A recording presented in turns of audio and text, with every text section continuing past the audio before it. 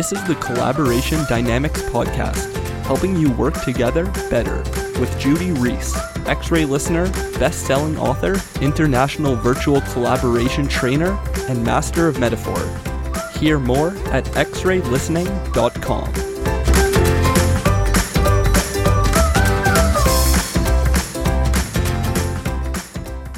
Hello and welcome to the Collaboration Dynamics Podcast. With me today is Alison Coward. Hello Alison, would you like to introduce yourself? Hi Judy, my name's Alison Coward. I'm the founder of Bracket. What I do at Bracket is I specialise in collaboration, so I help teams, particularly people that are working in creative teams, to figure out how they can work better together so they can be more creative, productive, get the best out of everybody in the team, and also help them by doing things like workshop facilitation, training them in facilitation skills as well, and just generally giving them tips for how they can be more productive together. Mm-hmm. So, an ideal person to be on the Collaboration Dynamics podcast. So, for you, Alison, when you are collaborating at your best, that's like what? Well, I often, when I'm collaborating, because I do often work in project teams where I bring teams together, I'm often playing the role of the facilitator. So I really like to take the position where I kind of bring the talents together, and I kind of set the environment for them to be their most creative and to bounce off of each other. So it's almost like I kind of go in, set things up, and then take a step back and get out the way so that they can do their thing. I guess sort of the role that I take as a facilitator, it's a bit like a conductor in an orchestra. You know, you've got all these kind of talented people that are individually great, but they need to come together to do something. So the conductor is kind of there, not playing an instrument themselves, but kind of setting the tone, setting the tempo, setting the energy, and kind of the person that people might look to for the next thing to do. Where should they go next? We're stuck. What should we do? So that's the kind of role that I play. Mm-hmm. So when you're like a conductor like that, setting the tone, setting the tempo, setting the energy like that, or what kind of conductor is that conductor? Well, I mean, when I kind of think about a conductor, in my mind, what I'm seeing is, you know, the classic orchestra, but it's obviously very different in a creative team environment. I think, you know, a conductor, you would imagine them to be standing at the front of the room, and they do get quite a bit of attention, but I think when you're in a collaborative environment, actually the way that I see myself is that I'm almost invisible. So it's almost like a kind of silent, very subtle role, but it's really important. It's the role that brings everyone together. So sort of an invisible conductor. Yeah. And when you're like an invisible conductor like that, and you're setting the tone and setting the tempo like that, how do you go about, how does an invisible conductor go about setting the tone?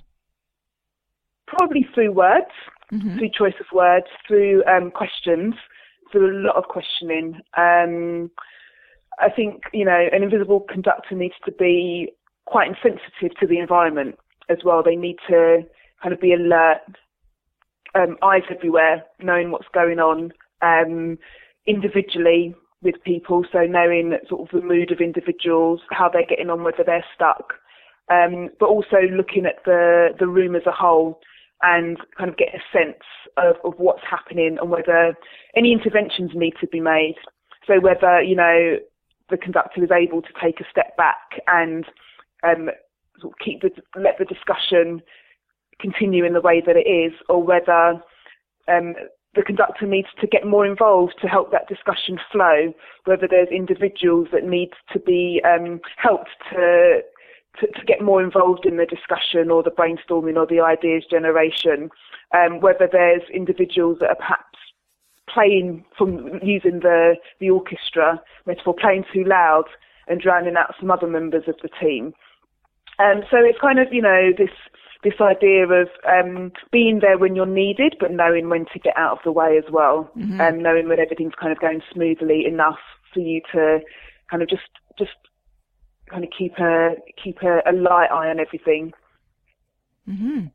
So the invisible conductor's got eyes everywhere and is sensitive like that, and they notice when an individual's playing too loud, and they know when to take a step back and when to get involved.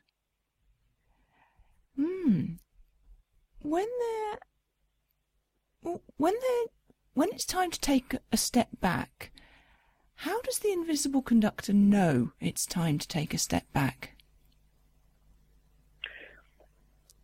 From the feel of the energy in the room. I mean, again, using this metaphor of the orchestra, there's as a facilitator, you would have planned out your session, you would have designed a session, you would have your sheet music, if you want to kind of put it that way.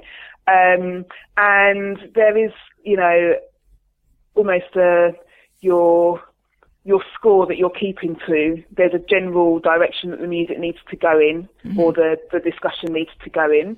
And you're keeping an eye on that to make sure that that's happening. But also you've got to be aware, maybe the team is actually coming up with something better than you envisaged, and the discussion is going off in a slightly different direction. That doesn't mean to say that it's going off in the wrong direction, but you need to be able to tell whether that's useful for what you need to happen by the end of the session as well. So yeah, it's kind of you'll know based on what you want, what needs to happen, what the ideal outcomes of the session are, and whether the discussion is going off track or not.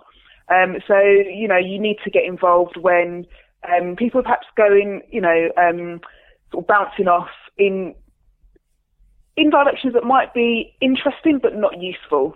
And again, you might find that something is happening, there's an energy, there's a discussion, there's some excitement that you couldn't have foreseen. So you need to kind of go with that flow as well. When you go with that flow, when there's an excitement and energy like that, what happens to the music? Well, I think if we're using the metaphor music, I think sort of we go back to the sense of the sort of the reality and the ideas, and then you'll feel good ideas coming out. People will feel good in the room. There'll be a productive atmosphere. People will feel like they're making progress and they're getting somewhere. There might be that kind of productive conflict where sort of people are kind of bashing ideas up against each other, but you can feel that they're getting really animated, and they're engaging in the discussion. So you know when it feels good, or when it sounds good, or when it looks good, and when you need to intervene as well. Perhaps the discussion is drying up, perhaps the energy is dipping, and you'll need to make interventions. Maybe ask more questions. Maybe sort of help the discussion along, maybe probe a little bit more, so that discussion keeps going. I'm curious about something you mentioned there, productive conflicts, bashing ideas together. Say a bit more about that. Well, I think it's becoming a little bit more accepted now, but I think, people would see collaboration as something where everybody's kind of happy, getting along, there's no arguments, there's no disagreements. But I work particularly in the area of creative collaboration, and, the idea is that when people are working together, and they'll combine their ideas in a way that hasn't been before, so the outcome will be some sort of innovation. And for innovation to happen, there needs to be some kind of diversity in the team, and when there's diversity, then there's going to be differences of opinion, and that's not a bad thing. Conflict has to happen in order for something new to come out of a discussion or a brainstorm or an ideas generation session. And I think some people mistake that conflict for bad conflict. Now there is a non-productive form of conflict, which is where people are attacking each other individually. It gets personal. But when there's conflict around ideas or around what needs to be done, then that discussion should be channeled in a way that doesn't get personal, and allows people to almost fight it out and they have to, in some way, not compromise, but combine those ideas, so that the best bits float to the top, in a sense. I mean, I'd sort of discovered this about myself not so long, probably about a year ago, actually. I was out with some friends, and we decided to have a bit of a debate, a really kind of sort of high-level debate. Well, not high-level, it was just kind of random debate about the theory of life, you know, what is it all about? And there were some people around the table that had some really strong differences of opinion. And I came away from that discussion feeling really, really energized, actually, because I'd had the opportunity to really fight for my idea. And it didn't get personal. Like, no one said, "You're really stupid, you're being stupid. How could you think that?" It was all around, our opinions. And I mean, there were some people around the table that I could see were feeling really uncomfortable about it. They thought we were arguing, but the people that were engaged in the discussion were really enjoying that debate. And I came away feeling like I'd done a gym workout. I felt so sort of energized by it. And I think that, you know, we tend to kind of shy away from conflict sometimes because it can make us feel uncomfortable, but there is a type of conflict that can do the opposite, in fact. You know, make us feel that we've engaged in something that has kind of got our blood racing, in a sense. And how do you tell the difference? It's really challenging. It's really challenging to tell the difference, and that's, I think, the role of leaders, facilitators, and even people in the team, to make sure that it doesn't get personal.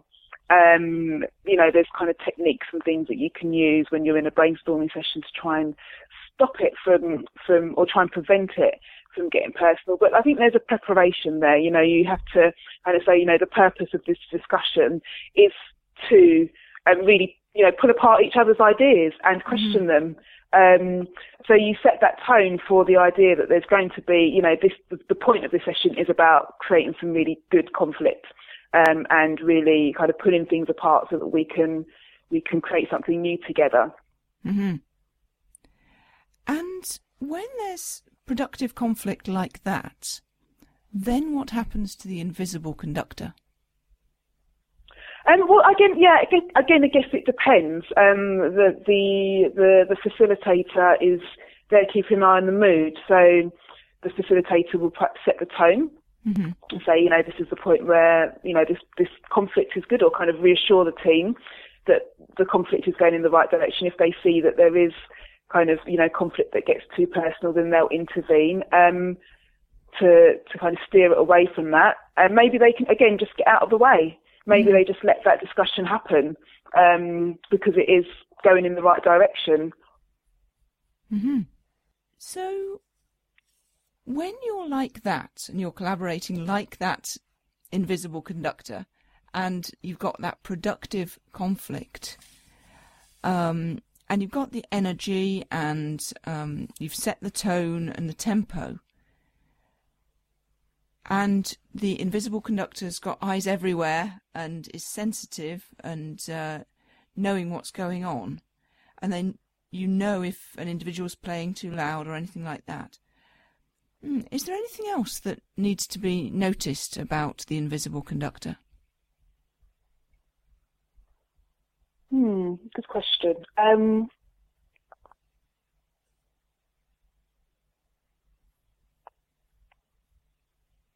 I think this facilitator, what you're calling the invisible conductor, is it's almost like it's almost like the homing point. You know, there's kind of, you know, you'll find these cycles within. I mean, I'm talking about workshops particularly, not necessarily teamwork, but I think it can play out in teamwork as well. But in workshops, for example, you know, there'll be points where the facilitator comes to the fore and then kind of retreats again. And the facilitator is a person that's it's like the thread throughout that's holding it all together. So, when I'm facilitating, I'll set an exercise, and then the people in the room will get on with that exercise. They'll have the discussion, and then we'll come back and we'll report the findings of what they discussed, or the ideas they generated, or the questions they came up with, or the challenges that they identified. And then the facilitator is the person that's kind of, asking those questions, writing up the notes, paraphrasing that content back to them, also synthesizing the information. So it's almost like that kind of point that people come back to as almost like a compass, I guess. It's their wayfinder. Mm-hmm.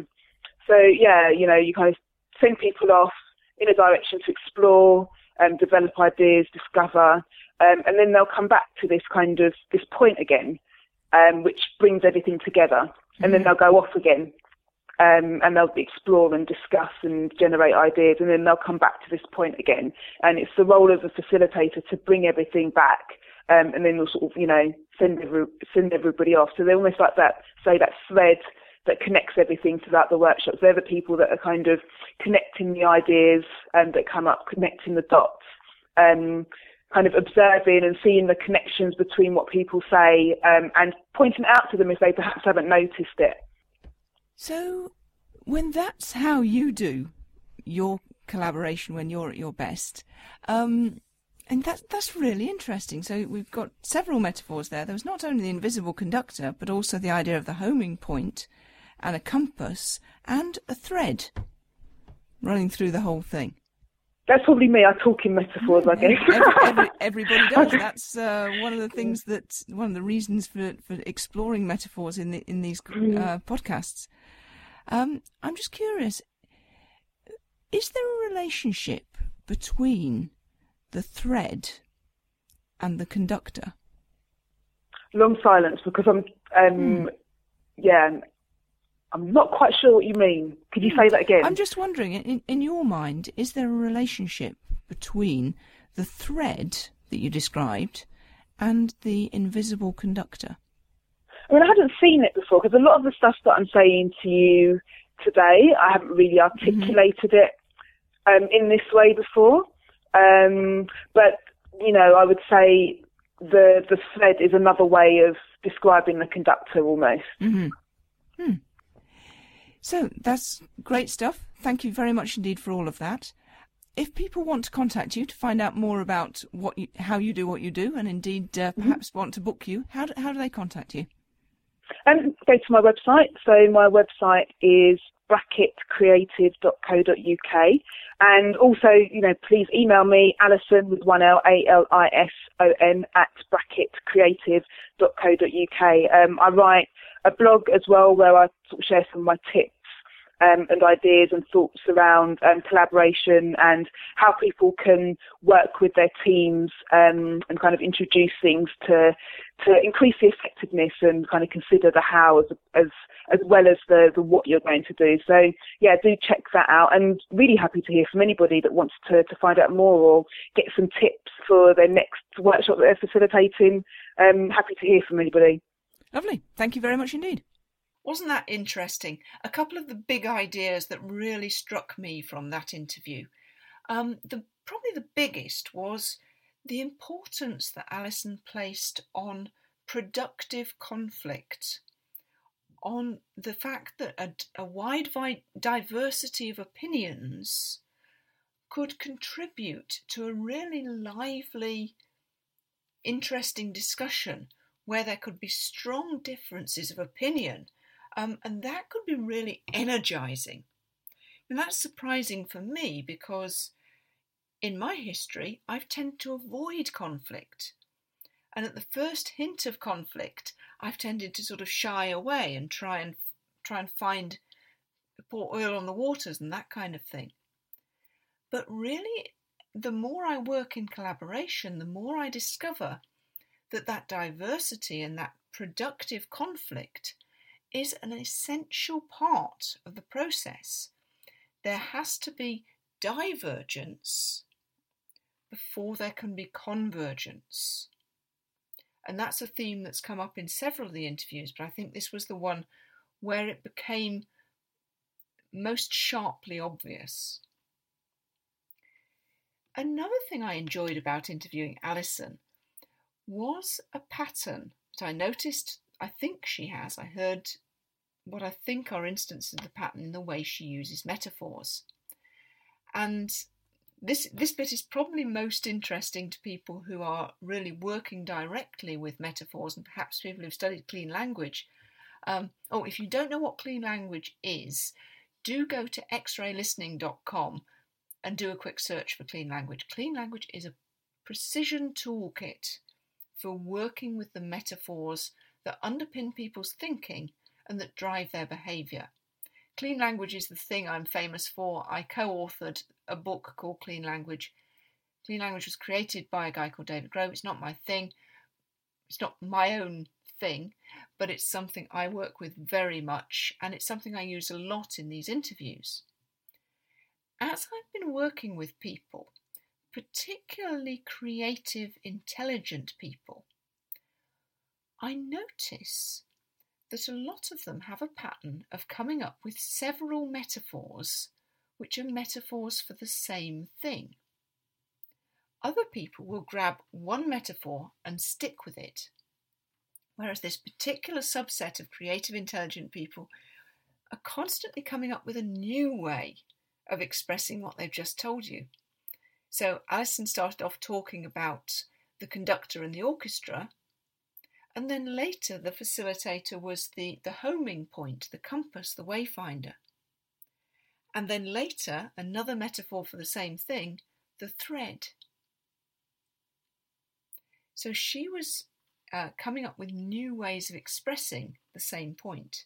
And you can see how that would be really useful in the divergent phase of any creative project, where you're looking for as many different ideas as you possibly can to put into the pot and stir it, because any one of those metaphors that Alison comes up with might be exactly the one that would inspire another person to come up with an even better idea.